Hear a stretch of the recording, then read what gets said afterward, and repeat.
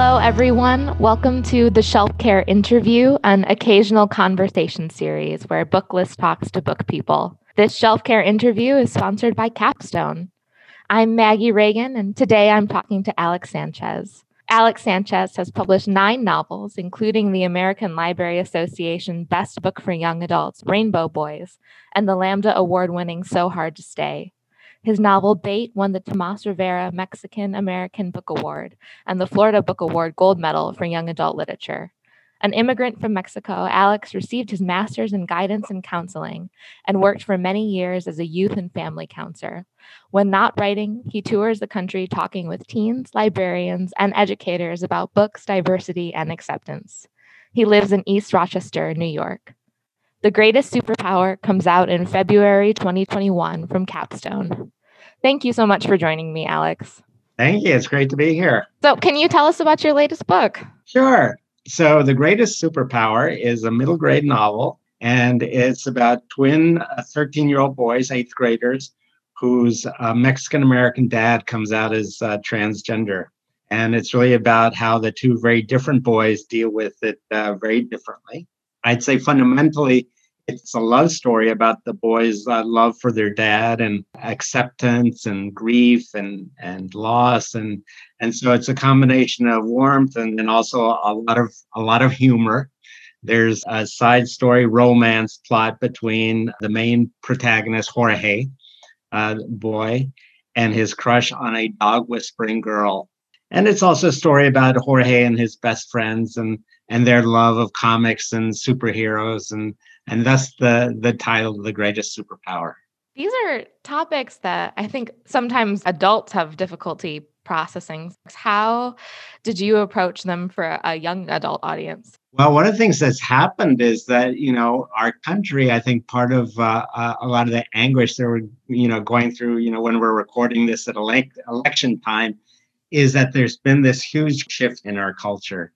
And I think a lot of young people have been growing up during this time of cultural shift, which I think for a lot of youngsters, it makes them more adaptable to shifting attitudes towards gender and sexual orientation and sexuality and a lot of issues that when I was growing up, people just didn't talk about.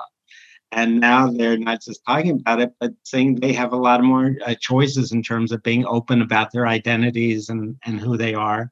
So a lot of my writing is about identity, and it both, taps into my own struggles and then also my inspiration that comes from so many young people that they're just so much more willing to be themselves than I was when I was growing up. So I get a lot of inspiration from young people. So Jorge's a writer too. You have him and his friends working on a comic book, which is, I guess, is also where the title of the book comes from. Can you talk about how you developed that idea and how Jorge kind of discovered what this greatest superpower actually is? I've always been intrigued by superheroes, I guess, like a lot of people. I came out with my first graphic novel from DC Comics, You Brought Me the Ocean. And You Brought Me the Ocean is about the character who will become Aqualad. And so one of the things that I realized during that process was how superheroes are a wonderful metaphor for identity, because and especially for, LGBTQ queer people, where lots of times we have a secret identity, an identity that we can't reveal to others because there's this very real supervillain, which is, homophobia, biphobia, transphobia, that bias and prejudice against queer people.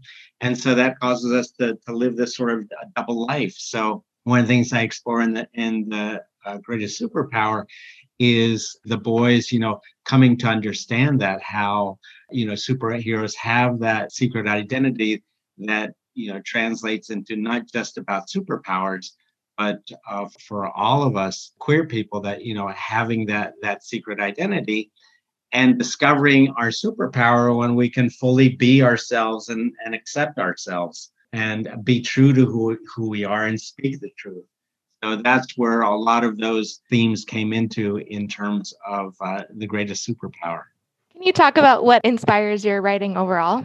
Yeah, so I think what happens, when I said that, young people inspire me, is I write YA and I write middle grade, and because that's really where my voice was when I was growing up. Like for a lot of young people, it was a difficult time. It was a challenging time. I had a lot of struggles around my identity, not only because of my sexuality, but also being an immigrant from Mexico.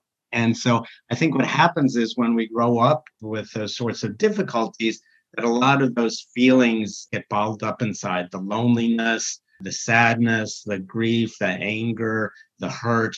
A lot of that gets balled up inside. And then it's later in life that that's coming out. So I like to say that, my muse is my inner teenager, my younger self, who says, okay, now I'm able to say all the things I wish I could have said when I was a young person. That's the voice that speaks through me, that writes my stories. I've tried to write, about older characters, and it just doesn't work. That's not where my voice is. So it's like I'm speaking up now. I'm writing the books that I wish, I could have read when I was a young person. Books that would have told me it's okay to be who you are. And so it creates this circle of inspiration where I'm inspired by young people, and then I write books that hopefully will go on to inspire them. I'm sure trying to release a book in the midst of a pandemic is kind of a challenge, but has there been any kind of feedback you've gotten from readers about this book specifically, or any others that you've found inspiring? Yeah, well, I think you're absolutely right. For all writers now, it's like releasing books during the pandemic. It's a challenge. And yet at the same time, the internet is such a wonderful thing. If we didn't have the internet, how would anyone have access to books? With the closures of, bookstores and restrictions on libraries. But thanks to the internet and this electronic age, that the readers are still able to find books, that we're able to have podcasts like this to let, librarians and others know about books. So, I try to be optimistic, and it's like, look at the glass half full. And it's been wonderful, with You Brought Me the Ocean that just came out, that we were able to do so much promotion and publicity and get the word out about it through the internet. And so I'm hoping the same will happen now with the greatest superpower. So how have libraries played a role in your reading or writing life? Oh gosh, ever since I was a little boy in Pease Elementary School, and Mrs. Eccles, the school librarian, reading stories to us. And it awakened in me that love of books, love of stories. So going back to them, the children's book that, most inspired me was the story of Ferdinand, the bull who, loved to smell the flowers rather than fight in the bull ring. Later on, as I was learning to write, one of the things I often tell writing students, one of the things that helped me was actually taking, great works of literature and just transcribing them, copying passages by hand, passages that really moved me and stirred me, whether they made me laugh or cry or made me feel passionate about the anger the characters were feeling, and really learning that way. And a lot of that happened in libraries. And then, as my book started being published, realizing, what free speech champions librarians are. And it's thanks to so many librarians who, have put my books into the hands of young people and get the word out there, and, have the courage to have books about controversial topics oftentimes, to get those out there, and hearing the stories about how, when librarians find a misshelved LGBTQ book, they leave it there because they know, some young person who's afraid to take it out of the library has misshelved it so that they can go back and read it, which was something that I did, not in high school because those books weren't available, but later on at college time even. So, and now, as a writer before the pandemic, I love to go to libraries and write there, and just to be able to get the inspiration of being around other books while I'm writing. And, when those questions come up that the internet can't answer, to go to the shelf and get that library book. So libraries and librarians have played a huge, huge role in my life. And it's in no small part thanks to librarians that I've had the success I have had in my writing career. So thank you. Thank all of you listening. When you're not writing, what do you like to read? Well, I have a very varied taste. I do read a lot of YA. I do like reading what other writers are writing and getting inspiration from them, and reading about young people. And I love, when I was a boy, I loved adventure stories. And now I'm reading a couple. I hope that's okay to say what I'm reading. One is A Gentleman's Guide to Vice and Virtue by Mackenzie Lee, a real swashbuckling story that is about characters who happen to be gay. That it's not about them being gay so much as, well, there is a love story in there, but it's about characters who happen to be. And now reading the sequel, A Lady's Guide to Petticoats and Piracy, or Piracy and Petticoats. I can't remember which one it is. But yeah, I love YA.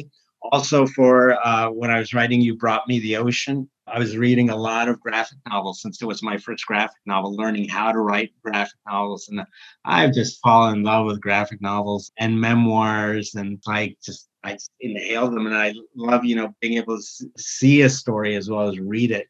That combination of prose and imagery. And Mariko Tamaki's Laura Dean Keeps Breaking Up With Me. I love that.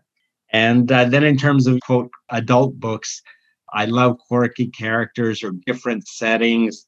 And so anything written by Carl Hiaasen, I just love his quirky, fast-moving characters stories. And for years, I'd heard about the Number One Ladies Detective Agency by Alexander McCall Smith, and I never read it, but I just read it and love that. And actually, when I say read, a lot of these books, it's like I listen to, the download audiobooks. And I love that. And I think Mrs. Eccles, sitting on her carpet during story time and being read to. And I love, being read to during audiobooks. I also teach, and in fact, again, at the library here in Rochester, where I am, Rochester, New York. At the Central Library, I'm teaching a course on reading and writing about race and racism. And so I've been reading a lot of books like Ibram X. Kendi's, How to Be an Anti-Racist. And I love to just constantly, books. I love having my mind stimulated. And I hope, that's part of what my books do for other people, whether they're young people or older readers, to get their mind stimulated as well. Well, thank you so much for chatting with me, Alex. And thank you, everyone, for listening to the Shelf Care interview. Well, thank you so much. It's been a pleasure for me. And anyone who wants to find out more, you can go to my website, alexsanchez.com. This Shelf Care interview is sponsored by Capstone, publisher of The Greatest Superpower, which is available February 2021. Happy reading!